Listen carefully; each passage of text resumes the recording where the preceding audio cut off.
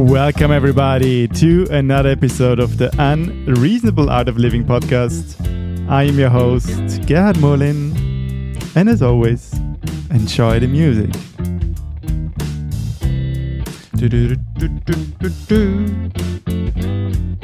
Ding.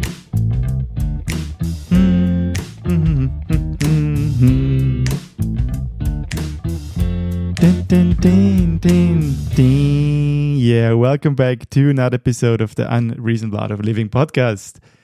First and foremost, as always, I hope you're doing fine right now, wherever you are right now. Yeah, welcome back. Wow, it's looking out of the window. It's snowing. It's beautiful. It's Christmas time. I love it. Wow, yeah. Actually, quite nice to have, snow. It's beautiful. Yeah, wow. Hey, this week's episode, quite exciting. I have a very, very amazing guest. Before we get into this, I've realized, wow, I haven't had a solo episode in a while, and there's so much to catch up and, tell you what's going on right now. So I'm planning to have a few more guests I've lined up for next weeks. But actually, I would love to have a solo episode for episode 27. Just you and me. Looking forward to that. There has been so much stuff going on, and I can't wait to share it. And yeah, but episode 25 was with my dear friend Pete. I hope you loved. I'm very curious how you like this little format, Back to the Future-ish. Very rambly, but also very tech-driven, very geeky. We enjoyed it a lot, and also just there was, a good opportunity to catch up with my friend Pete. And yeah, let me know. How did you like the episode? There's going to be at least once a month a Back to the Future-ish format because, we have enjoyed it, and I think it's a nice little mix-up to talk about tech and geeky stuff. So this week's episode with a very special guest, Brad Franco. And actually how we met was very, very random. I was last summer in Vienna. We met in the bouldering hall in Vienna in the Blockfabrik. And it was super random. I think I was warming up, and I remember I was warming up in the warming up area, and I heard like, okay, he speaks English. And then I met him at the boulder walls again, and then we got just talking, and then we hit off quite well. And I think 2 days later, because he was visiting Vienna he was invited as a yoga teacher.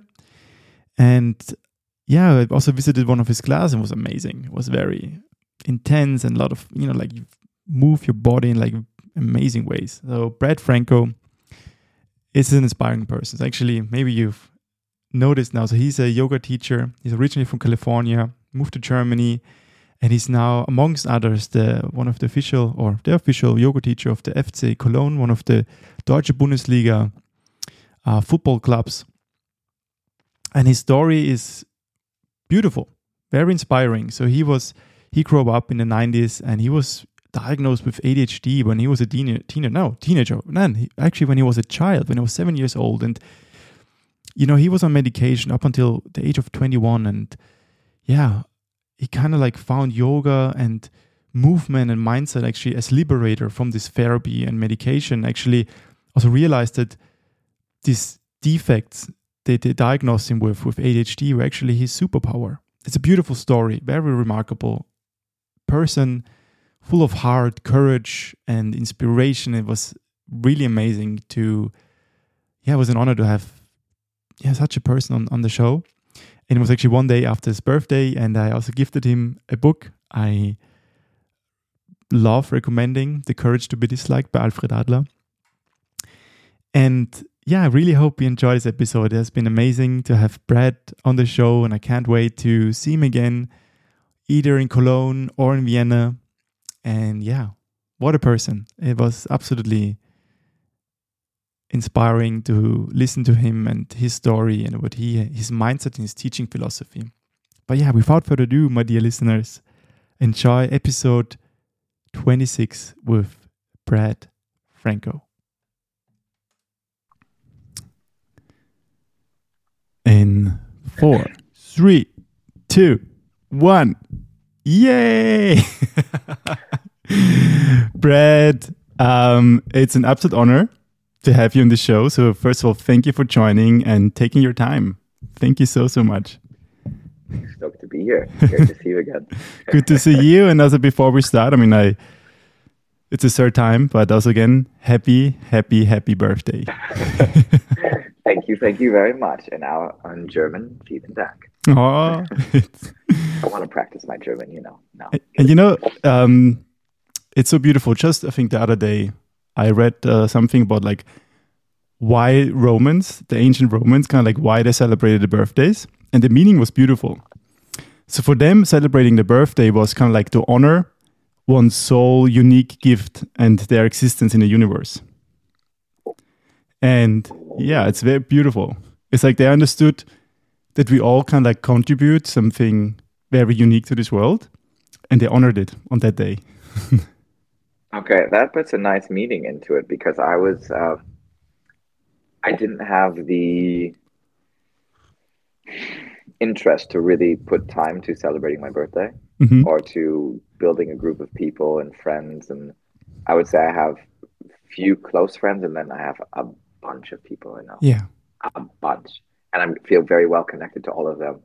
But I just didn't have the capacity to do so. And then the girl that I'm seeing right now had very, very nice. She knew that I think she knew me well enough, so she knew that I wasn't going to plan anything for my birthday, and so she threw a surprise party for me last night, and that made me feel very special, and it kind of made me think about how the importance of celebrating a birthday, not for the reasons of to be seen, but more like just the fact that you can exist and spend time with these people. So Absolutely. This is a really nice quote that I didn't think of before. Yeah. I thought also because I have a very similar attitude to you. Like for me, I never, especially the last 10 years almost, like for me, my birthday was, I didn't want to really celebrate it. But this year I changed my mind and I was like, hey, I want to organize a small Wim Hof retreat for my close friends. So I'm going to give it back. Yeah. I'm going to organize, Yeah, I thought about something like this. It is about the give back and Exactly. I have some nice cards actually I got written, and I was really impressed with the words. I didn't expect this to be, right? I did not expect people to see me this well, because I think people see me for who I am, but then you see it in written format, and you're like, oh, that was much more emotional and much more personal than I ever could have imagined. Wow. So unexpected. Yeah. But okay, Wim Hof retreat. I hope you have a great time. You're gonna have to explain more to me about this later. Absolutely. So actually, like coming back to honoring one's sole unique gift and existence, you're a yoga teacher and coach, and you have helped thousands of people to transform their lives through movement and mindfulness. And actually, I'm going to quote you something that you wrote, because you wrote something on your bio. I found it beautiful. Oh boy. Okay. So you wrote, I associated movement growing up with feeling safe in my body, finding more connection to myself, and being joyful while sifting and sorting the countless thoughts in my head. So movement became a way of pressing reset. I found this beautiful. And so my first question is, I just got chills. I wrote this like 7 years ago or something. Don't think about it again. Okay. What's your question? Beautiful. So when did you consciously discover or became aware of your unique gift or your calling, so to say, to become a yoga teacher and coach? Thanks for the question. That's wow. That's emotional. So I would say that I didn't know I had it. I started with because I played sports as a kid. I always felt like I learned best through teaching others. And that's I think there's like a Chinese proverb or something about like teaching a man to fish and you teach them, right? Yep. To have it for a lifetime. And I felt like I learned best by teaching others. So I always was like the talkative, slightly annoying kid that had good intentions, that always wanted to go, hey, let me help you. This is how you catch a ball in baseball. Move your left foot, then right foot, then pick up the ball, then throw. And I remember doing this to kids. I don't know, there's a weird memory in my head of doing this on the baseball field. maybe at like, I don't know, 8 years old, 9 years old. And then I needed to get my first job. Hmm. And my mom was pushing me. So I applied to a tennis, um, how do you explain it? What the heck are they called? Tennis facilities? My brain doesn't compute with English anymore because I'm speaking German so much. Yeah. It was a tennis court or a tennis, what's the name? I can't believe I'm forgetting it. You know what I'm talking about, though, right? What's They it? call it a Sporthalle. I forgot my English. Wait, Sporthalle, like Okay. well, is it that? Is it kind of like Tennis club. a tennis Holy, club? Yes, tennis club. holy, There we go. wow. Okay. All right. I try not to curse on here either, No, but no, I like to Brad, curse. feel free. Feel free to curse. Okay, great. Jesus. Okay, so I applied to my first tennis club because I was playing baseball and tennis about the same Mhm. time. Baseball was my first sport, then tennis. And to make it a long story short, I got the job to teaching tennis, and I Wow. was 15 years old. I Hmm. was quite talented with tennis, but at the same time, talent only goes so far. You need, I don't know, 8 hours a day of playing. Yeah. And I played maybe 1 to 2 max. So it doesn't matter. You don't have enough playing time. But I was good at teaching. I ended up teaching my high school coach. Wow. I was Wow. teaching him how to improve his serve, and it was quite interesting. Yeah, it was quite an interesting talent that I didn't know I had it. I just came. Yeah. And then I found yoga in 2015. I was going through a breakup and didn't really know what my next steps were. Okay. Found yoga. I had always been interested, and then immediately, I don't know if it was my personality or the charisma that people liked or caught on to, but it was kind of like, okay, we're pushing you because we want you to take a teacher training. Hmm.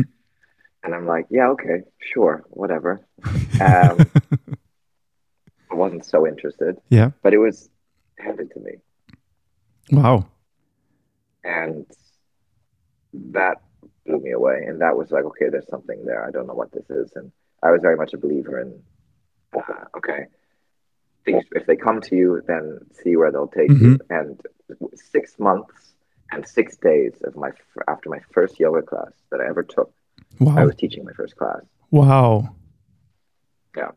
And I would say around that time is where I'm like, there's something here. I don't know what it is, but I know I'm really good at it, but not in the way of like egotistically, I'm the best. It's just, this is what I'm here to do right now. Hmm. I don't see anything else. I see that this is what it is. This Wow. is what I'm good at. Yeah. This is what I like. I enjoy it. I Hmm. connect with people. I help them. Done. Yeah. Wow. And then how was it? How's yoga help? Because you wrote that you were kind of like diagnosed with ADHD in your early childhood or teenage years. Yeah. Yeah. So yeah, how was it actually to grow up with this like diagnosis, and then like has yoga helped to kind of like find the right frame, or even like, how do you say? I wouldn't even say like cure it, just like live with Sure. it. Yeah. Maybe I think I want to give actually a stronger opinion on ADHD and maybe Yep. a slightly controversial one because of my experience. And I Yep. think I want to speak at least from my experience. I can't speak for everyone's, but I mean, I was the 90s kid that was put on medication from the age of Hmm. 7, right? Parents went through a divorce, and my sister and I both had anxiety issues. She Hmm. had another form of anxiety or OCD and Hmm. such, and I had ADHD, anxiety, OCD, everything. Went through every type of psychotherapy, test Wow. trial drugs. The teachers are like, hey, your kid is wild. Let's give him medication. And not, Wow. hey, let's help him understand what's going on with the fact that he's stressed or anxious or his parents. He's just lost both parents in this direction of, okay, now he goes to mom's house or dad's house. It's like, no, no, no. Adderall, Concerta, Zoloft, Wow. Lexapro, Klonopin, everything. And okay, let's do more. And then the more expensive the doctor, the more medicine you got.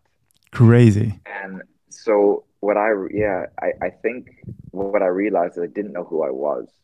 And at first I wanted to become a psychiatrist, like someone Okay. that prescribed these things because I'm like, I'm going to help people. Hmm. And then, funny enough, the best friend I had at the time was like, one day he just said, Brad, you don't seem like you necessarily have ADHD. I don't know what you have, but maybe you should just try going off of the medication. Wow. And funny enough, around that same time, um, my health insurance was canceled. I didn't have much contact with my dad, Okay.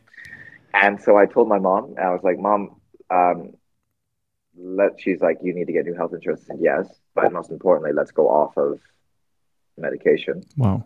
And then let's see. She freaked out. My Hmm. twin sister freaked out. My family was like, no, you have to be on medication. That's what you are. I mean, I that was my identity. 7 years old Wow. every day until Oh, you 21 said at is 7 years old, you started taking yeah, medication. yeah. Wow. And I think that that's what's crazy. At 7 years old, you don't know who you are. There's no chance. You're in a developmental stage. Hmm.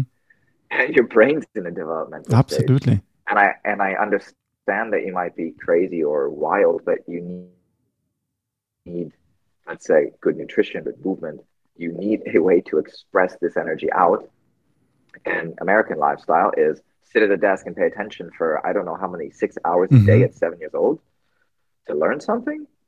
And then you go home and you have a chaotic house life. What do you think is going to happen? And Gabor Mate Absolutely. says ADHD is not an actual mental illness; it's a coping mechanism, Hmm. and it's the coping mechanism of everything stressful around you. So you learn to disengage. You learn to not think and not listen to what's going on. So it's to me that's not a drug. That's a that's a here. I need to learn how to meditate and pay attention to my feelings, my thoughts, and Wow. everything in between, and my Yeah. emotions, and then I can develop further with what I need. Not saying it's perfect. There are many times I forget to listen, but people don't necessarily associate me with ADHD when they see me. They don't say, "Oh, Brad, you have ADHD."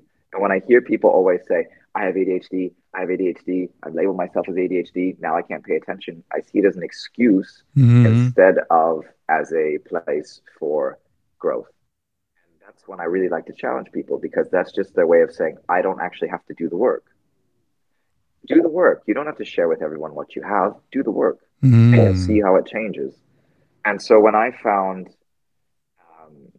I mean, I would say for sure I still experience anxiety in many areas, and these things come to light when you have deep conversations, challenging talks, and you can express yourself. But we all have this. Absolutely. If you can function, if you can find good moments to enjoy your life, I think that's the most important thing. Yeah. And so what if you feel, excuse my language, but fucked up in the head? Like there are areas where you can express it or find help, but then enjoy the finer things in life because there are so many nice things in life to have.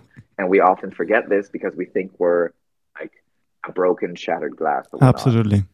So I think that's interesting. But to come back to it, yeah, 21, I went off of medication for a year and a half. I felt like I was in another world. It's the best way I can describe it. I really was. It was like every day you wake up. I wish I Wow. could like give you a mental picture of what's in my brain, but you wake up dull, kind of like Hmm. not excited.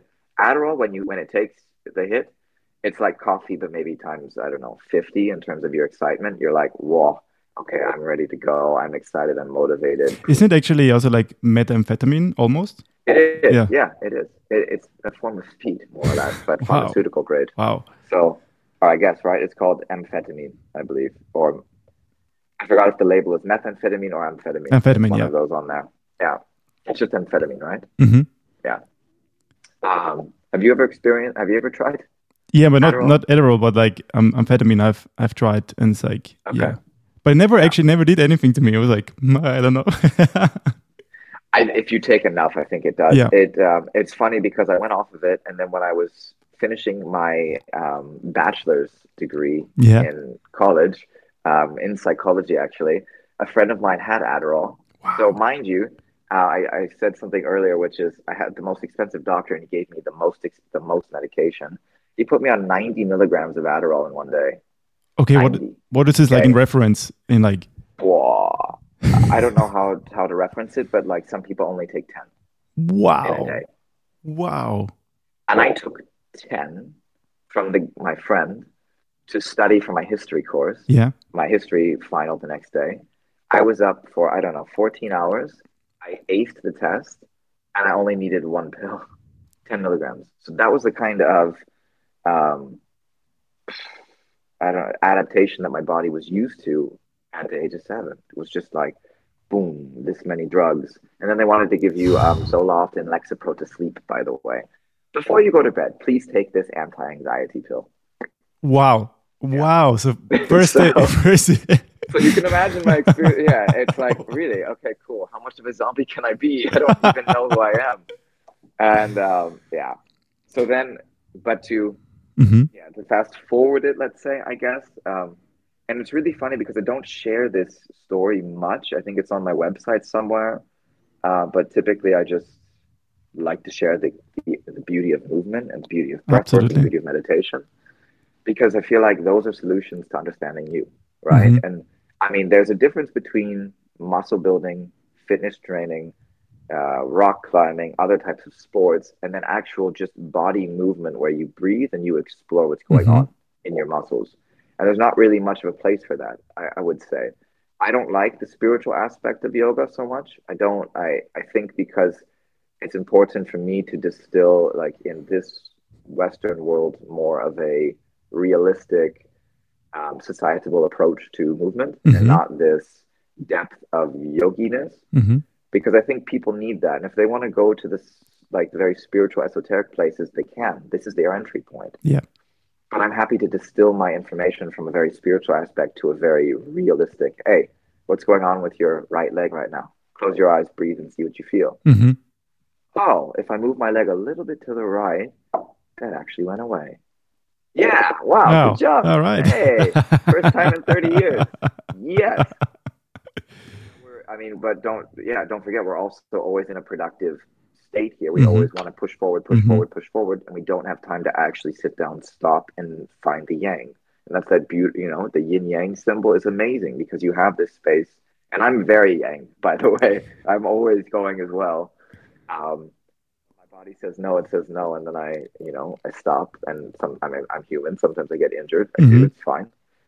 It's part of what I go through. But yeah, I feel like all of those movements, the stretching, the flexibility poses, the challenging movements, the physical, like playful, animalistic Hmm. movements, those are things our body is meant to do, I would say. Hmm. And it's very interesting to see how when you do that, you feel better Yeah. and you feel more focused. And obviously the biochemistry of your blood changes when you move. So, but people don't realize it and they just pump themselves full with like, here's bicep curl, bicep curl, bicep curl, bicep curl, so I can look better. Here's shoulder press, shoulder press, shoulder press, shoulder press, so I can look better. Here's stomach press, stomach press, stomach press. You're not moving everything in a system, Mm. in a whole. And I think you need that from time to time. Hmm. You really need that. And so I swear to God, I've seen the tightest bodies at a gym. And I just sit there and I go, you don't look okay. Um, and I mean, it's not in a negative way. You don't look okay. You look Hmm. like you need just a place to calm down. Yeah, and I think this reminds me, a friend of mine, he also practiced some, I forgot what movement, but he explained me this concept. It's actually that when the muscles like it's or like everything is too tight, there's actually it's better if it's more loose. It kind of like to feel also like there's more. How did now I'm really bad at explaining this concept, but he said It's like, okay. when what you just described, like when you just go to the gym and just pump yourself up, your body becomes also very tight. It's like this very like strong, but all the time very tight and tense. And actually, what we should strive for is much more relaxed and relaxed state of strength, so to say. I think we need the balance between Mm-hmm. both. And I think it also is so dependent on what you do in your life. Mm-hmm. And this is what I've started to notice because a lot of people, I would say, in the yoga world are very, very special, very emotional, very like, and whenever I talk with a new potential business partner, Yeah. in whether it's sports or whether it's, I don't know, something online, you hear how a lot of people talk differently to yogis because we need the Okay. emotional Yeah. side and not the just straightforward, hey, here. And that I actually find in like a yoga philosophy, you also have to learn how to adapt yourself to your current state and not always be so flowery, butterfly Mm-hmm. unicorn Mm-hmm. based. You can be spiritual, you can find this, but you can also stay here too in this present moment. Um, Now, to your point about fascia, like it sounds like is like the fascial connections within the muscles having tight tension. Mm-hmm. there are certain purposes for that, Mm-hmm. which are, I mean, obviously emotionally and physically, your fascia react. So if Mm-hmm. you're emotionally stressed all the time, you are going to have a tight body. Sorry, that's how it works. Yeah. Look at the nervous system and look at every connection from brain to toe. You're going to see how affected that is. And on a literal physical level, the nerves from like your big toe go all the way to your brain. Mm-hmm. I mean, if you're stressed in one position of your body, where do you think it's going to hit? Oh, no, it's just Mm-hmm. in my head. No, no, it's just in my head. Just need to clear my head. Let me go for a run. Mm-hmm. What does a run do? A run is high stress. And that's what CEOs love to do. Sprint, run, get Mm-hmm. more high stress. Mm-hmm. And then you see why they get burned out faster. Mm-hmm. They don't know how to take the inside. Yes. But zum Beispiel, okay, for example, just love the Denglish part. For example, my work with professional athletes, yeah, they have to have tension in the body, Yeah. otherwise they can't perform. Wow. If you do not have a tight body, you are not as fast, you cannot move as quick, you can't hold tension when someone pushes you, Mm-hmm. and you cannot kick a ball so well. If you look at the kick, like on a YouTube video, if you look at type in something, I think like fascial integrity of a soccer kick or something around these lines, you're gonna see a winding up of one arm. Mm-hmm. So weird. Like the left hand or something turns inwards and makes a fist. The right hand does the same in a very weird way. And you see people with fingers like this half the time. And then they kick the ball with a rounded spine and a straight leg, and that ball moves in the craziest way. There's Yeah. no chance in hell that I can ever do that without years of skill and practice, Absolutely. because that is a fascial tension and muscular Mm-hmm. integration. That is from the ability to create that tension and go fast. Mm-hmm. Now I have good racket speed and good tennis speed, so if I play tennis against these people, I'll mostly destroy them because I understand the tensioning between my shoulders and Mm-hmm. these movements, but not in soccer. And I think football or whatever I'm calling it, I'm probably mixing up the words. But yeah, this is where then it's more about creating the balance to Mm-hmm. help them recover and give them the space to where they can maintain that tension, but at the same time release it in a way that gives them the best rest and recovery so they can do it as long as they want. And then maybe when they're done with their football careers, they can actually really go deeper into it and then allow their body to relax more, which is Gotcha. important. Yeah. And I think people have a hard time doing that because the love for the game, the love for playing games for the brain, how good that is for the brain. It's like, I got to keep going. I got to keep playing. I'm 55 years old. I've had 4 knee replacements or whatever, and I'm still playing weekly You know what? soccer. Yeah. I don't do Yeah. any physical sport. I don't do any yoga. I just play soccer. And I think then actually this kind of comes handy in place a bit of like the spiritual path. Like I like to understand that we are always changing. There's always kind of like a death process going on, so that we, like if we actually hold on to this personality we once were as a professional football player, and then we're like 55 and we kind of stick to this personality instead of kind of like letting go and letting this part go. Yeah, I think this can cause in some form suffering because you can like stick to this identity, who you were, and you kind of like, yeah. I feel like there's a lot of paths for that. You do see some people when I do see some athletes that's the only thing they know. Yeah. They don't really have another identity besides this, and it looks like from the outside appearance that they're already suffering because they don't know what's going on next. If they're not playing, which is the only goal that they have, it's not just the money, but it's the goal is for them to play. You know, then I really see in that position of going, okay, who are you as a person? I think that's why it's so helpful to have sports psychologists in these Yeah. places as well, because I mean, I can pretend to play sports psychologist, but it's helpful if I work with your body first, and I do have a degree in psychology, but it's helpful if I work in a different way, I would say, than this.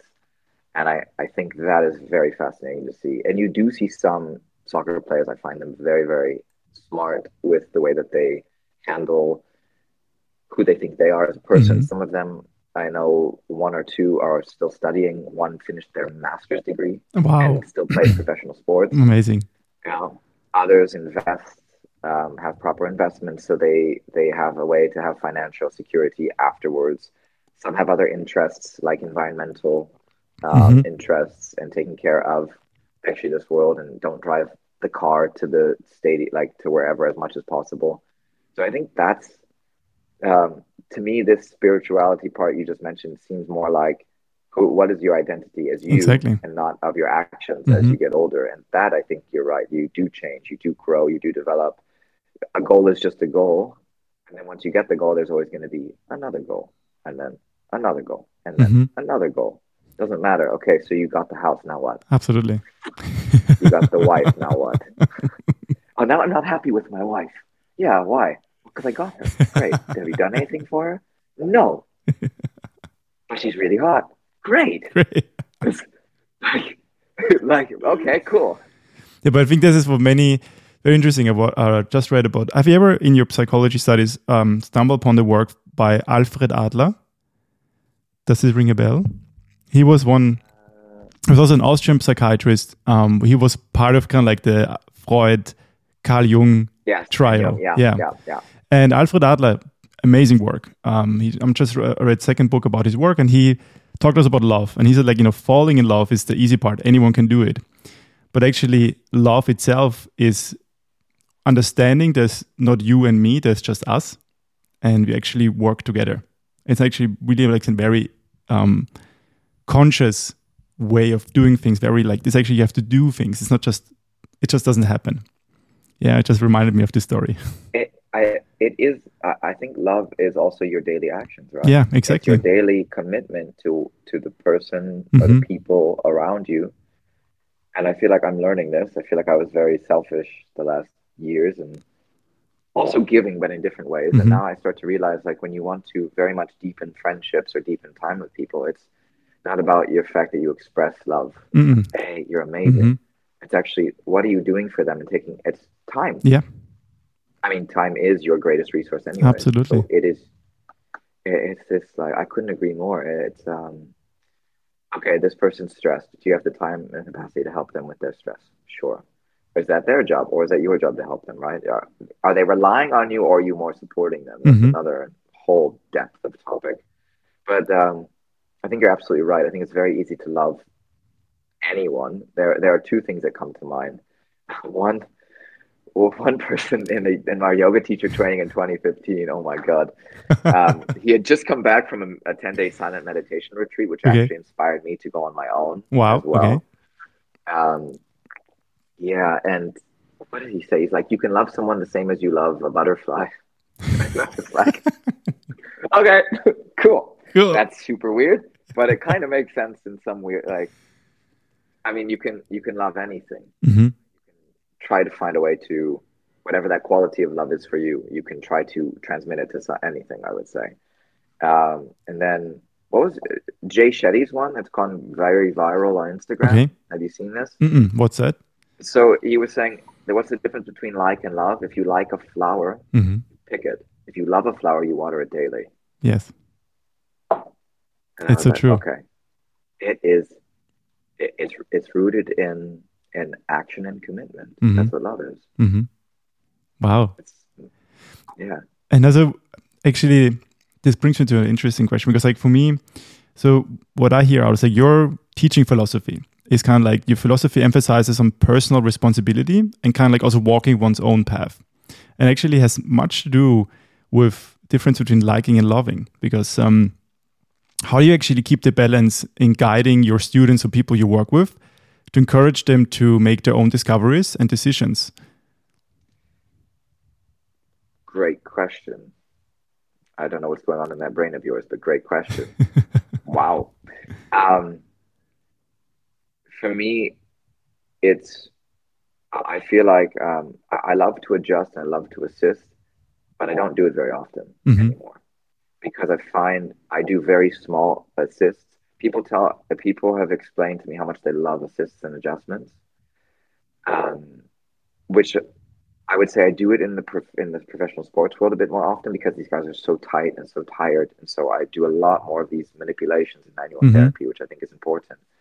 In a yoga class, I don't do it as much. I keep more of my energy, but I feel like I give small micro movements, like I'll touch the inside of someone's left knee, just like that. Yeah. Not I mean, lovingly, but not like, caressing and all this, like, oh, this feels so good. I'll go like, no, a little bit that way. And then you see the the little slight stressor or the slight, oh, okay, now I understand, for their own responsibility. Mm-hmm. And I also do a lot of repetitions in my class. So my classes more feel like a mobility and breath and flexibility course and not so much a yoga class because I want people to get a feeling for understanding and mastering their own skill of movement. Mm-hmm. And that's so important. It's not just sit and hold. Sit and hold is one thing that's great for the mental strength, but people are already mentally exhausted. Sometimes they just need to get lost in a movement, Mm. and then you can guide them with small cues from time to time to go, okay, try this. I can't do everything in 1 hour. I cannot prioritize, okay, here's just an adjustment course. I'm going to massage you for an hour while you move and make you feel incredibly relaxed. But then you have no responsibility to create your own relaxation. Mm-hmm. You only have to come to my course for this relaxation. And to me, that doesn't make sense. I want you to have the power. Mm-hmm. And then you can't just sit and hold them all the time if they're in a space where they're already breaking down. Mm-hmm. There are courses for that. Really my style, I would say. Maybe once a year I'll do that. But I think when I'm teaching, I want you to. You took one of my classes, actually. Yeah, I did. So I'm curious what your opinion is. But for me, it's about get yourself lost in the movement. Try. It's so easy to be in your head, and I feel like I know this quite well from my past. It's quite easy to be in your head, and that's the point. All you need is a big inhale, a big exhale, Mm-hmm. and a move. Mm-hmm. Then you can start to make softer inhales and exhales the more experienced you are, because then you can train yourself to actually be more relaxed and focus in the class and get into that state of calm. But a lot of people come into those classes completely stressed. Mm-hmm. They're looking to you to be their king guider of whatever. And then I like to, maybe without them knowing, maybe with them knowing after this podcast, for sure, them knowing they're their own. It's their responsibility. Absolutely. They're the ones that are going to bring that self to them. I'm here to create the space and to give you the space, right? I am not your, I like what Tony Robbins says, and some people, this is also what I find funny. A lot of students say, this is my guru. I'm definitely not your fucking guru. No fucking way. You are. Yes. You are. Here's some information for you, and you are. And if you have questions, I will help you with all that I know. I will give you everything I've got, but you are the guru. I'm not your guru. And I mean, I'm happy to be your teacher for 20 plus years, sure, but I'm not your guru. Wow, that's powerful. Yeah. And I think it's so, again, this remind you really, I'm going to recommend you 2 books by Alfred Adler. Yes, please. It's amazing. Okay. Because he talks about exactly this. Is like, to first understand, it all starts with, self-love and self-reliance. And also like the courage to be happy also means taking responsibility to take these actions and understanding you are in charge of creating your own reality. And like, there's no one else who gives you kind of like the silver spoon. Yes, you get guidance and support, but it's you. Don't rely on gurus or gods. It's all you. But maybe people don't want to take this responsibility. No, and that's why businesses work in many ways, because they sell this as, hey, I've got you. I'm going to take responsibility for you, and here you go. But yeah, it's a good point. For me, like I have a new project at a video content studio space where I'm finally doing my own classes after a certain amount of years, and I want to build online content as well. Yeah. I've always gone back and forth with building content, but I feel like for me, what's been important, my wish is to have a team, to work with a team, to develop a team, because the only way you also can grow as a person is when you learn how to work with others. Yes. And a lot of yoga teachers work by themselves. Why? Why do you think that? I would say we're not. I would say many of us are not good at working in teams. We don't know how to manage emotions or communicate effectively. I would say, because this whole yoga world is very spiritual, emotional, esoteric, philosophical, and your ability to work in a team is very helpful. And what I noticed, this is just my opinion, and I can be wrong, but what I've seen a lot is oftentimes yoga studio owners are very different from the yoga teachers. They are very, you can't be as close to them because they've had to learn to develop those characteristics of, hey, I'm managing I'm creating a space responsible for helping others on their own life path, whatever it is. and I'm creating space where yoga teachers can actually survive to some extent. Yeah. That's super important to learn that skill, in my opinion. That's one of the greatest gifts you can give is to open, I don't know, a studio or to have a space where you can work with others and give them the ability to live and to do their craft. So I think at some point that is my next step, and that's been my wish. And what I also realize is once you take the step on the path, a million other things come your way. So there's always ADHD present, in my opinion. It's like, I can go that way or that way or that way or that way or that way. And when you're a freelancer, and you're good at what you do, there's always an opportunity. But people just want you as their brand. Right. They don't know they're taking you or what they're building with you. They just want you to do whatever they want. And you have to then, I think, start to. So I would love to read this book because that's, I think, where my step is coming on my 35th. Going, hey, okay, now it's time to actually know what I want and go for what I want. And then I want to bring people in instead of people coming to me. And I know exactly what I want to do with them and how I want to support them, because that would have been my greatest wish, is that someone says, hey, I'm bringing you in. I want to support you and bring you here. And actually, that's how we met. I got lucky because I got brought into Vienna to teach workshops at Tribe Yoga with this amazing yoga teacher, Christina. And then we met rock climbing. Yeah, we're rock climbing. It was actually, it was yesterday. No, on Monday, I was at the same yoga studio where you held a class. Really? Yes. You had Tribe? Yes, I went to Tribe. Which class did you take? Was called, no, I forgot the name. Something with V. Valentina? No, the class is a yoga, I think. Vinyasa. Vinyasa 1 and 2. Yeah, exactly. Forgot but you don't know who the teacher was. I'll figure it out. But I mentioned your name, so she knew you. So really? Okay. And how was the class? I really enjoyed it. So for me, I was now in Peru, and as I came back, I was like, there was like this shift, like, oh wow, I want to really try something completely different. I was like this very like urge to go back. I'm gonna try yoga now, and I really enjoyed it. It was like this. It was very intense, but beautiful, because like you move your body in all kinds of directions, and it was intense, and you're like, wow. It was like, very challenging for me, but I loved it. It was like, it was very good. I loved it. And that's actually, it reminded me of your yoga class, because it was like, there's not much thinking, you just go, and there's movement. You just like, another way of mindfulness, very much. Yeah. You have to pay attention. You have to move. You don't have time to think. Exactly. And then at the end, you can do what you need. It's a very intense practice of being in a presence, because you have to first listening to what the guide says, and secondly, listen to your body and like combine both. It's a beautiful practice. Yeah, I think so too. The thing, I love to bring people in that either don't have a good opinion of yoga, are scared to join yoga, or aren't so open to it, because the way that I teach is so vastly different from others, I would say, that it brings you this space of, oh, okay, I can do that. Oh, that was way better than I thought. And then it's like, oh my God, my body actually feels better. My hips feel open. I feel free. Like one of my memories is obviously in the football or with the soccer club here in Cologne. The boys are so funny. Oh my God.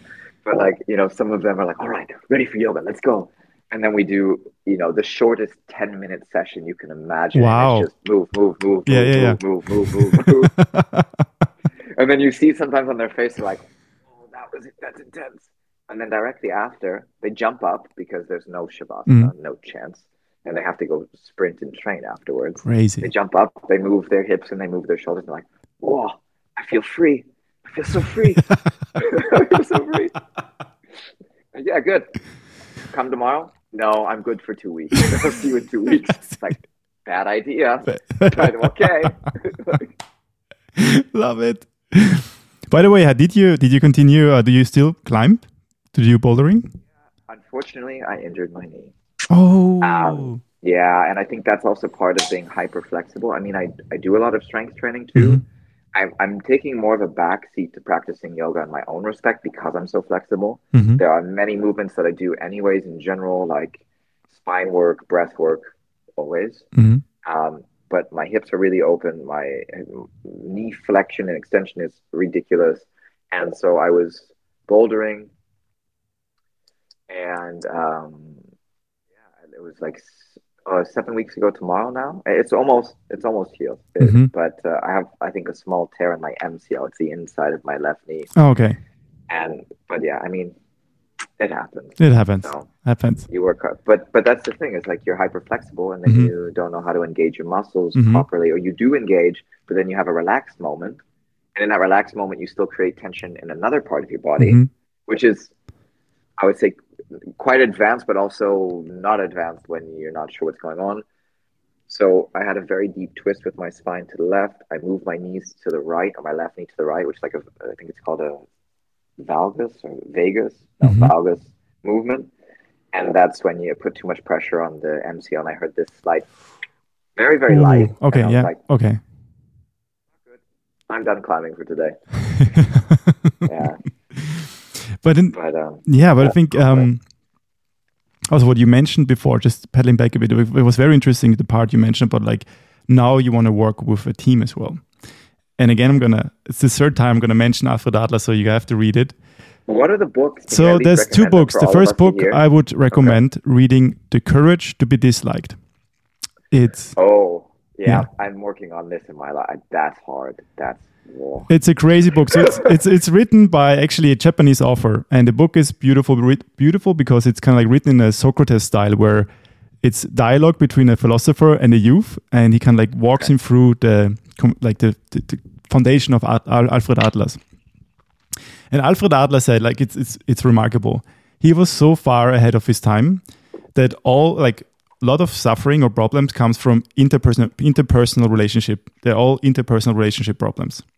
Because, think about it, as a child, actually we are probably, our mind develops way faster than our body. So we always kind of like compare ourselves with what other people can do and you cannot do. And like there's like, it starts there. But also, he said the flip side is happiness and joy comes also from interpersonal relationships. And understanding that actually we're here to work together. And this we can only do by realizing what makes us unique. Because then we understand we all contribute equally and we're moving in one direction. And this comes then actually what you said, working as a team, and as any relationship is so remarkable, it being a love relationship, a friend relationship, work relationship, is important because, alone you work faster and you move, but only together you actually can achieve huge things. Yeah, it's funny, right? You can go super fast alone, mm-hmm. but you can't go very far. Mm-hmm. You cannot go far. Like, that was the struggle I had with trying to make my own YouTube videos or online videos. And I was like, it's great, but if I really want to make a lot of content, I need a proper camera, I need proper marketing, I need proper banners and images. And it's so many hours of work that someone else could do in, I don't know, 2 hours. That would take me 8 mm-hmm. at least. Wow. Yeah. And I know that's the beautiful quote of, right, to go fast, go alone, to go far, go together. I love your explanation. And I just had a talk with the new project I'm at because I needed to have some heart-to-hearts and some challenging talks on feedback. Mm-hmm. And I'm going, how do I do this? Because I'm always so friendly. It's like I'm doing business, but then it's like I'm basically friends with the person as well. Okay. And so that's the boundary that I want to, that I probably, I would say I'm working on setting, but I still always like being friendly with people as if they're my friend, even if we're not, let's say, that close, or we're not going to hang out for dinner or like a evening together to talk about the deep shit. I still love this feeling of, okay, I care about this person. If they really were in trouble, I would be there. Same vice versa. Mm-hmm. Because I think that's important in life, and to have compassion for others. But yeah, I had some videos that were given to me, and they sent me them, and immediately, I think my first message was, "That's great." I deleted it within 30 seconds, and I wrote, "Wait, can I give you feedback?" Wow. I wrote a new one. All right. Because I'm like, why am I gonna just write "That's great" when actually I'm not satisfied mm-hmm. with it? It doesn't mm-hmm. make sense. And if I don't give him feedback, he's not going to know, number one, what I like, number one, what I think looks good for my brand, because my brand also is important and it comes from me. And then whatever. And then he can use his expertise, which is phenomenal, by the way. Mm-hmm. And then we can move from there. And so we've had some nice feedback since then. And every video he sends me now, I give him a quick video, like recap, or I give him 3 points, and then we see how it looks. Wow. And yeah, that, I mean, it's a small thing, I would say, but for me, that was more or less quite a big step to go, hey, this is what I like or don't like. Mm-hmm. And it is the courage to be disliked. Or the second thing, this one's funny. I teach at a yoga studio here, and if they listen to this podcast, they're gonna laugh. And I just signed a contract with them, so I'm exclusive with them for the next year, which I'm super excited what we can create. I really hope we can find some time after the new year to build some things. I'll be part of their teacher training next year, and we were talking about posting things on social media, and I said, guys, I'm sorry, light blue in this studio is way too feminine for me. And everyone there is a woman, and they looked at me and they're like, you don't understand. And I'm like, you're not a guy, you don't understand. Like, if I go and speak with all of my guy friends about this studio and I show the photo of me with this blue in the background, they're gonna be like, no. And I'm like, and there are other studios here that are very unisex in color. And immediately the feedback from the guys that I know is like, I could totally go there. And I've explained this, and I know that I don't get the nicest feedback from them. They're like, we're more neutral now, blah, blah, blah. But you see every few posts, I think there was one today as well, there's a huge light blue in the background. And all of that, even if it's one post, brings a feminine quality to a studio that a lot of, in my opinion, men are not attracted to. And they don't want to come to a place that's feminine. They need a place that's open to this masculinity where they can chill the fuck out. Not where they can go, oh wow, that's why they don't go. It's too womanly, it's too soft, and they need a place that's a little more rugged and hard to allow them to go, okay, that's me. Oh wow, I just calmed down. Oh, totally. And so I gave this feedback pretty intensely. I got fought back on it a little bit, but it was more like, okay, that's your decision. This is your place, not mine. Super happy to have this chat, to at least share my opinion. And then any content that we have, it's not baby blue. Yeah. At least it's not baby blue. We move from there. No. Yeah. No, I salute you because it sounds very familiar. No, I salute you really because like this, I think many people, more than you think, myself, I had to learn this as well, like to, especially with feedback, just like first, just be nice and, just take it. But what I learned is actually it's a very masculine trait, and actually I have to develop this well. It's leadership to be very clear and transparent about communication. It's like, okay, you get something. It's hard. It's so hard because we also not, what I've realized we are, don't dare to do it. But actually it's the key because, like if you are able to communicate clearly and transparently and not be a dick about it, of course, this helps the other person to understand you better, what you need. So the other person can work with you. It's about leadership. It's about communication. Yeah. And I mean, it's okay to be an asshole, but you try your best not to be an asshole. Yes. But you still have to explain what you like and don't like. And not that you hate the person, not that you hate their work, but that it doesn't fit the form or the context in which it needs to be presented. Absolutely. And I think this is, and what I've noticed is, I feel like I've gone through most of my life having these very like superficial relationships with people because you don't dare to say, hey, that doesn't work. Yeah. And now when you actually share what you really like and don't like, you've actually gone like way deeper to understand who this person is, way down the iceberg, and you go, oh, they understand me now. And then not only do you have a better connection to the person, you know them and you understand them. And I wouldn't always say it's a boundary sometimes. There can be you setting boundaries, but it's like this, hey, this is actually how I work. This is what I stand for. These are my values or my feelings or my traits. This is what happens when I get mad. This is what happens when I get sad. This is what happens when I get happy. Yeah. And here are the situations that you've just experienced. Please also do the same with me. But not that I'm going to run away and say, I hate you because you're being mad and emotional. but rather, okay, that makes sense. Absolutely. But there needs to be a fine line between those emotions and between those communication styles. Because what I see in the yoga world is exactly this. What I've said is like where we're special, and I don't mean it negatively, but I think yoga invites people to get emotional, to get open, but then people overshare, Mm-hmm. they over-explain, they over-emote, and then they think that you are their therapist Mm-hmm. because they don't go to actual therapy, where they find yoga is a therapy. Because if you see, I mean, I had ADHD, anxiety, blah blah blah, and I went to yoga, and that, let's say, cured me. Not really, but that was part of it. But I didn't try to find a teacher and have that teacher be my guru and my therapist. Absolutely. And I think a lot of people put the responsibility on Yeah. others Mm-hmm. instead of doing the work for themselves, Mm-hmm. right? Like, and that's the, And I think I it's a just think, yeah, and it's so beautiful actually, like really aligns again with your teaching philosophy. It's like understanding like we all have our traumas and things to work on, but it's important to understand, yes, you have them, but it's also your responsibility to work on them. It's not anyone else's responsibility. no, It's yeah, your thing. And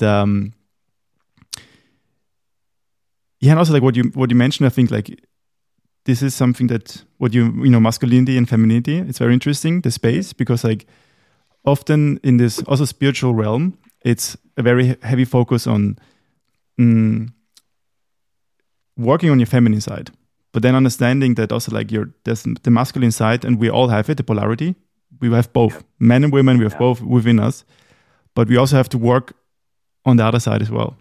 Especially in yoga, is like what does it mean to make it a bit more masculine? To also allow men to kind of yeah. like live it again and say, yeah, to be proud of the masculinity inside, the healthy, conscious masculinity. That's a good point. To add to this topic, um, I think I think yoga is this overly feminine place because obviously there's typically in our world an overly masculine abundance of Mm-hmm. things, work, etc. Right, and that's yin and yang. So yang is masculine, yin is feminine, but you do need to balance Mm-hmm. both. And um, and so what you see is an overcompensation of teachers teaching very, very, very, very feminine. Mm-hmm. This is why people run away. And you need the space of entering, of allowing masculine to come in and being able to transform it into its mix and dance between both, I think. Absolutely. Um, for and just a fun example from the pro sports world, because I think, in my opinion, people do ask me quite often what it's like, and I think you always have to be careful with what you share on the inner workings of what's going on in there. But from this level, it's very easy to share. I see times all the time where people, where like the athletic trainers or even the head coach, super masculine, overly masculine, 99% of the time. Yeah. But you have the 1% where the head coach comes, gives the guy a big hug, or like sits there when the guy's sad on the bench and is just arm around him, holding and sitting there. That is a Absolutely. feminine trait. Yes. Or you've got the athletic trainers that sit there with the guy that's had challenges with what family, friends, whatever, an injury, and he's just there to be there and to support. Absolutely. It's beautiful. And it's not, yeah, yeah. I think it's not about always changing and saying that. What I heard, I got so many messages. Brad, maybe you can make them more feminine. Maybe you can make them more No, relaxed no. now, Yeah, it's and they like can win. That's not the point of this space. no. No, it's so true. And also like what many people understand. Like so of course I'm only talking as a, man, because I have no idea how women body works, and like Yeah, it's that's, yeah, different no. league. But also many men don't understand, like it's the beauty to understand also like to be really complete, to acknowledge your feminine side as well. And this doesn't mean to be like more relaxed. It's just also like develop a sensitivity for your body. Just sensing what's going on. That's very feminine. But then having the willpower and the fierceness to do something, to execute, that's very masculine, to lead. And it's like these Yeah. traits is like, all right, now my friend needs time. He needs a time to kind of like that I hold space. Very feminine. It's beautiful. Yeah. Now it's a time where I can need to you- lead. Yeah. How you can turn it on like Yeah, a light switch exactly. and turn it off, Yeah. right? That's a really well point. And I think that's the part that's, yeah, now that we speak, we really don't know the feminine side. No. And that's another completely different different level of Yeah. understanding. Um, what I see as interesting is just to kind of sidebar for a Mm-hmm. moment. When you see women CEOs lead Mm-hmm. within a company that has a lot of men, Mm-hmm. different when you have women CEOs lead with a bunch of women, Mm-hmm. right? But this, I feel like I see women traits where they are extremely masculine. Mm-hmm. The woman is super masculine, super dominant, super domineering, and of course can still be feminine, but you see it almost like you'd see it in a man. Mm-hmm. And then like your 1% feminine side. Okay, yeah, da, da, da, da. And you always wonder when that side comes out as well. And I think just for men as well, I think women that also are like, I'm a powerful woman. Each Mm-hmm. woman is a powerful woman. Absolutely. Where can I bring my masculine side, or am I balanced in the way that I Yeah. want to be? Am I very go, or can I Exactly. also let go of Absolutely. control? Absolutely.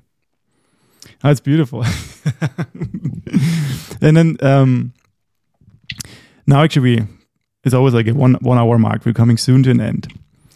It's so reflecting now on you're 35 and you're reflecting on your behavior and actions. How would you say what actions, behaviors, or people have really significantly impacted your life so far and those around you? And what you were thankful for, like a moment?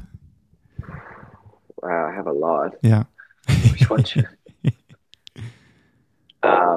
So funny enough, this comment about like the feminine, the women that are masculine, I have to thank a few of them Mm-hmm. because they're the ones that rose me up to where Wow. I would say I'm at. One of them is the reason that I'm here in Germany. Yeah. She was very, very, very strict, intense. She works in change management or with logistics, and she's working with very intense people all the time, and she calls the shots. She's the leader. Wow. And had it not been for her, I wouldn't have learned the skills to like feel like I was a kid when I moved here, and I needed to learn more about who I was and take responsibility for my things. Mm-hmm. But that discomfort was the ability to apply to different studios, to teach here, to teach as much as I could, to kind of be away from the home space, teach there, because it was a little bit it was uncomfortable at the home space to be with her, and that helped a lot. Second one was another woman-powered CEO, um, who I also call my mentor. These both are like my Mm. mentors, and she was the one that encouraged me to do some coaching trainings. Wow. And then we built some we built some emotional intelligence programs Mm-hmm. for corporate companies mixed with meditation and movement. Obviously, those are the people that helped me get to this space. Yeah. Wow. I mean, it sounds like these two people, they really also allowed you to also, explore both. Just like staying the topic of masculine and feminine, to explore both sides and also like untap huge potential within you. It's like, okay, now you can be masculine. Do it. It's very natural. Yeah. Yeah. Yeah. I think that's been my goal, is like looking at 35 and going, now it's really time to tap into this masculine characteristic. And at the same time, still be okay with whatever's feminine. I was Absolutely. looking at videos of my birthday last night, and I realized already, I'm like, oh, I look a little bit shy, or actually even feminine there. Let's change that this year. Let's change that as best as we can. Yeah. I mean, I'm totally happy to be in front of a camera in certain things, but when it's celebrating me, Mm-hmm. weird, like Okay. shy a little bit, and very strange. But I'm really thankful for many people in my life. These were just two heavy hitters, mostly in the career sector, that allowed me to bring this to life. And I would say that. I mean, I would say my past relationships with ex-girlfriends, and so I would say I'm always thankful for those because they always bring you a lot. Wow. Yeah. The last relationship I was in taught me a lot to be on my own. And that really drove me nuts. It made it really hard because I wanted to spend as much time with this person as possible. And she was always busy and working. Mm-hmm. So I had to be more, hey, this is what I'm doing tonight. You choose what you want to do. So that was another masculine trait that gave me more freedom. Wow. And yeah, I don't know. I mean, it's gonna sound funny, but like so many people bring so much value into our lives, and we underestimate how thankful we can be. I think I'm overly thankful for this. This is something that I'm just like, my heart's like, okay, wow, that person helped me in this way. No, that's so healthy, Brad. No, really, I salute you. This is I don't know if everyone sees it this way, but I'm like, that's so cool that you're here. It's so like, you know, it's so powerful. And not in the American superficial. No. Yeah, I can sense that yours comes with very sincere gratefulness, and actually, there's heavy research on being grateful not on your health but also in your physical fitness. To practice this, it has huge impacts on both. Oh, that's cool. That's cool. Yeah. No, it's and also like I salute you for being able to be so vulnerable and sharing this. It's amazing. It's a beautiful trait. Yeah. Thanks.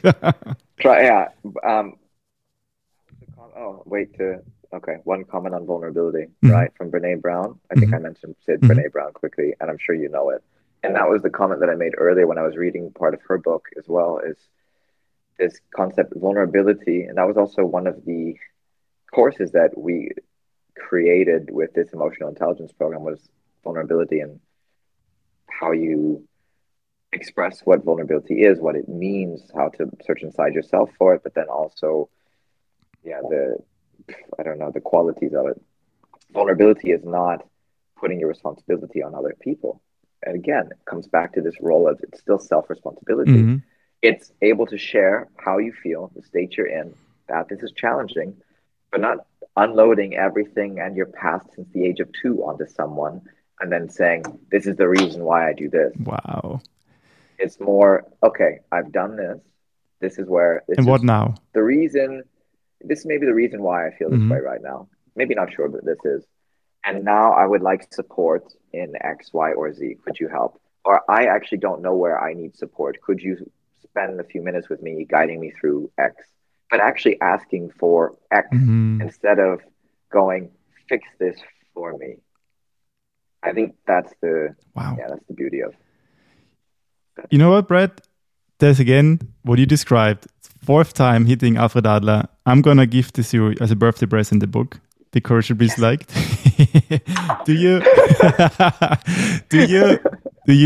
also use Kindle, or is it always hard copy? It's always a hard copy, but I don't have Kindle as in like the actual. Okay, you're gonna give me your address. I'm gonna send it to you. Yeah, that was the point of this podcast, was to get a book gift. Thank you. Just fishing birthday gifts. Yeah, I was waiting for that. I just talked with my friend Toby 2 days ago about books. He's like, I haven't read the last times. I've just really been working and developing my time with understanding people. And he's like, great, I'm going to gift you a book. He just gave me the book, The Diary of a CEO. Amazing. Yeah. Amazing book. Have you read it? I've heard of it. I've had as a sample. It's good. Yeah. And now it's The Courage to Be Disliked. I think it's just so on point. Those are actually perfect for the next steps of this. And you know, like how I do it, I only read 10-15 minutes every morning, and it's perfect. It's small steps every day. And then we heard 10 to 15 minutes. I heard about 10 pages a day. Yeah, something like that. Whatever. I've done it. Whatever you like. Yeah. Do you set a timer, or do you? No, like so. I have a ritual. Like I kind of like I take my espresso and I drink or read as long as I have espresso left, and then it's around 10-15 minutes. Yeah. It's amazing. I can't do an espresso in 10 to 15 minutes. That thing takes a minute and a half. You just sip it. I just take the big, I did this big cup, right? I do like the whole coffee. Typically that's gone in 3 minutes. Then I take another one. Yes. Maybe that lasts longer. Wow. And then, okay, last words. I think there's actually one friend I had in mind that we talked about. He told me about like, hey, he's also like, he thinks he has ADHD and he might go to a doctor. So what advice would you have? You know, like always advice, but what advice would you have to give someone currently struggling with ADHD or like the thought of having it, especially young people who might be on a similar path to one you were on? I think this is something at some point I really want to share with people because I think it's so important. most people with ADHD are extremely creative. Mm-hmm.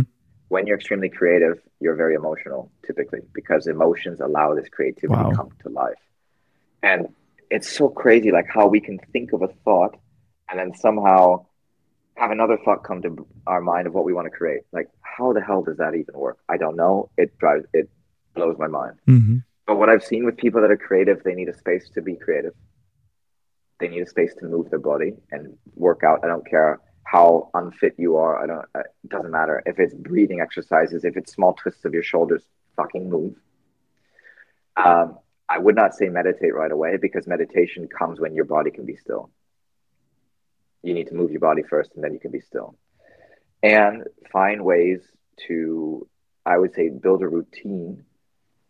So that's creative outlet, move, build a routine of some sort. Doesn't matter what it is. Find one time a day where you can do something that is important for you. And then do your best to eat more whole foods and more healthy foods like protein. I'm not a vegan in any way, shape, or form. And when I tried being vegan, I could not focus. Wow. Because vegetables and grains did not help me focus. Protein helped me focus. Sugars, like, get them the fuck out of your diet as best as you can, because that for a kid with ADHD will just make you go nuts. And I can't describe to you, since changing my diet the last year, I would say I'm the fittest I've ever been, knock on wood. I feel way more clear.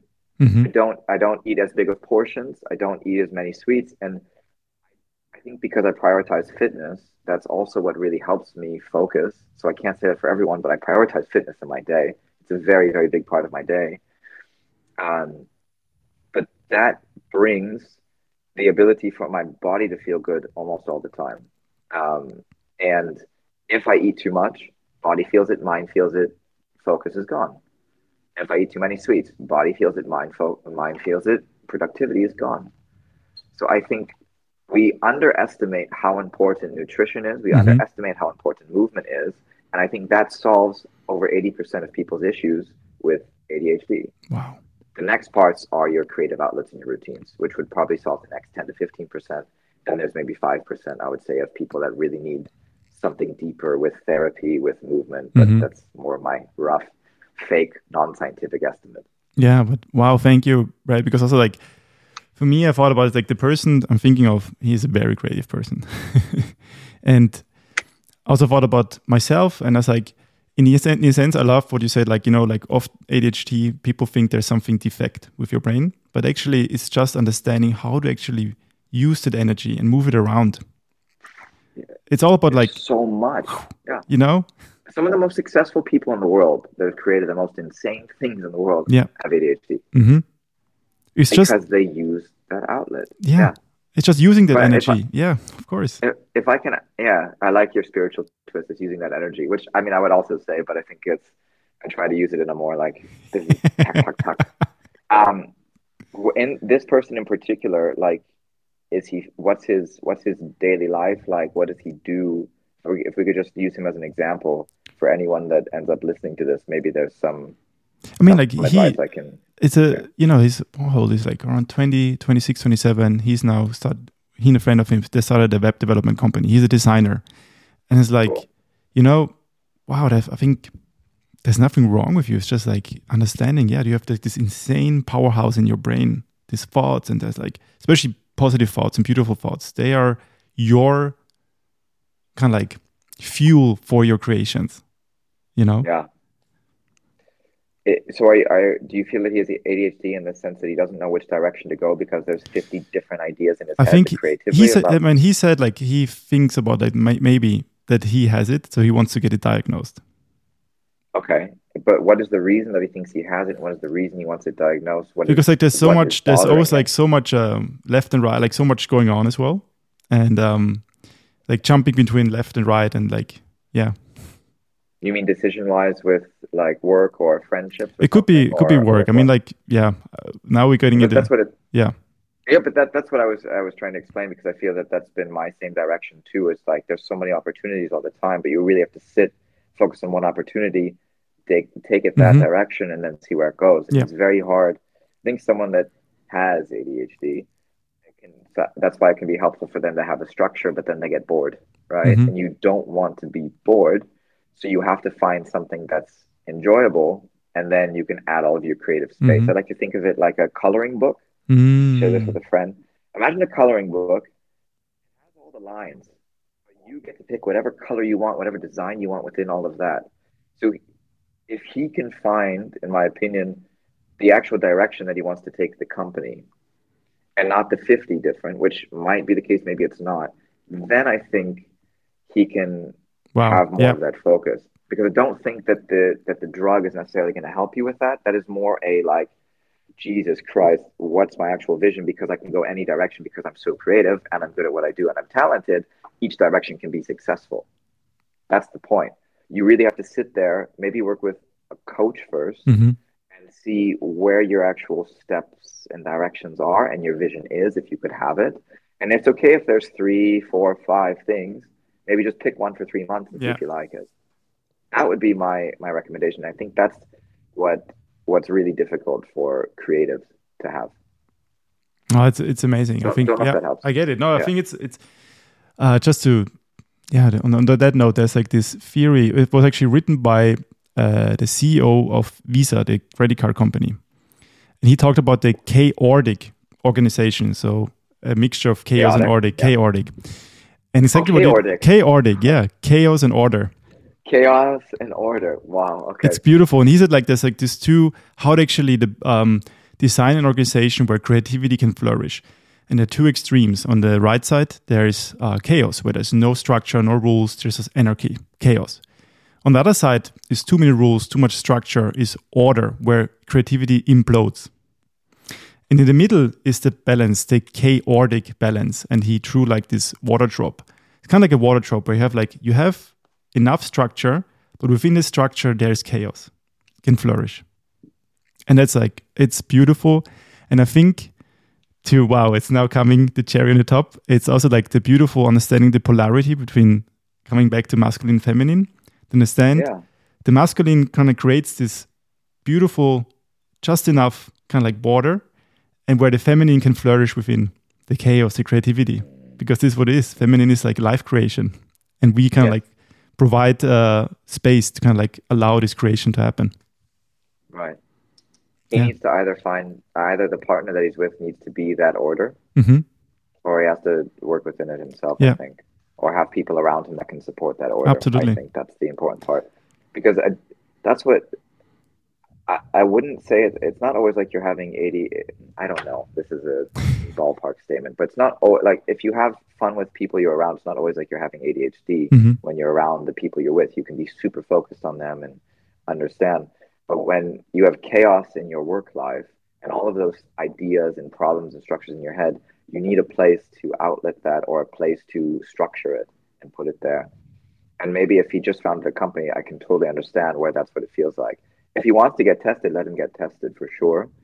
And who knows, of course, you can go on a very small amount of medication and then feel like you're more organized and focused. But yeah, that wouldn't be my way.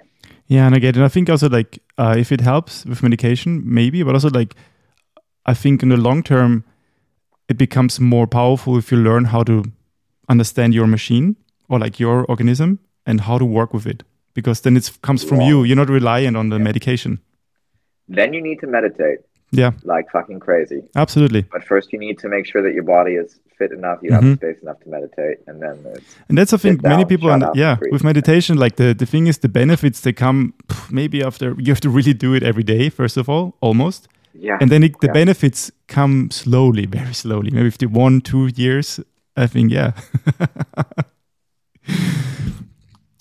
Not a bad, maybe you can share with some of the people here what the benefits are as well. Or what you've seen as benefits for you, meditation-wise. Yeah, you mean now or next episode? As you wish. As you wish. I think it's going to be probably a whole episode because like there's so much. And I think I remember, just like on the side note, it's like I remember the first time I meditated. I mentioned it a few times in this podcast. I was sweating because my body was not still. That's the point. Because I started meditating and I was meditating. You're aware of this insane highway in your mind. And I couldn't sit still. So you have to kind of like first understand how to be able to sit still, and then you can observe. That was the first introduction to meditation. That's cool. Yeah. Yeah. I think, Brett, for those that are listening or for those that want to get an intro to meditation, I think you can also just start with a breath exercise. Try to sit still, either lay down or sit up. Sit up, of course, makes it harder. Laying down is much easier, but you might fall asleep. And that's what you don't want to do. That's your brain kind of fighting meditation. And then just do like a short inhale 4, hold 4, exhale 4, inhale 4, hold 4, exhale 4 until the timer is up, maybe 2 minutes, 5 minutes, and then easy. See how you feel. Yeah. Yeah. And eventually you don't have to count anymore. Then you can just sit. Just do it. All right, Brad, we're coming to an end. It was such an amazing episode. Thank you so much for joining. And I thank you back. Hey, I hope you can enjoy your first day as 35 years old. Amazing. There's balloons in the corner that you can't see right now. No, I really appreciate that. Thank you so much. That was amazing. It was amazing. Then, all right, I'm gonna hit the stop. Just stay there for a minute. Then we're gonna have a little pause. Perfect. All right. Thank you so much, Brad. Thank you. Awesome. Okay. Thank you, Brad. Wow. What an episode. Cool. And send me on Instagram, WhatsApp your address. I'm going to give you the book. Yeah. That's amazing. Thank you. Shit. That's really kind. It was I think it's so fitting also like the topics you mentioned. For me, it was life-changing, this book. Yeah, I think I need to. I've heard about the book before. Yeah. And I think someone mentioned it to me before. So this is actually really important that I also need to get into that. Yeah. And I'm in Vienna. I'm probably going to book my tickets today or tomorrow for January. Amazing. Yeah, I'm going to be most likely whole January in Vienna. Most likely, yeah. Okay. It will probably be mid-January that I'll be there for like 5-6 days. Amazing. If I feel, then you can come take a class. Yes. Yes, I'm going to go. We can meet. I'm planning to go now every week, twice to yoga. One more intense, okay. one more relaxing. One more relaxing. That's not a bad idea. That's good though. Yeah. Oh man, thank you so much. Thanks for the invite. It was amazing. Good to see you. Good to see you, man. Really, yeah. Then, enjoy your post-birthday party a day. Yeah, I will. I'll send you everything, and then we'll see each other in less than 2 months. Then amazing. We'll be in touch. If you want to come to Cologne, just let me know. I will. I mean, December impossible, but definitely I want to do it next year. I want to visit you. Yeah, just let me know. Awesome. All right, man. Cheers, my friend. Bye. Thank you. Ciao.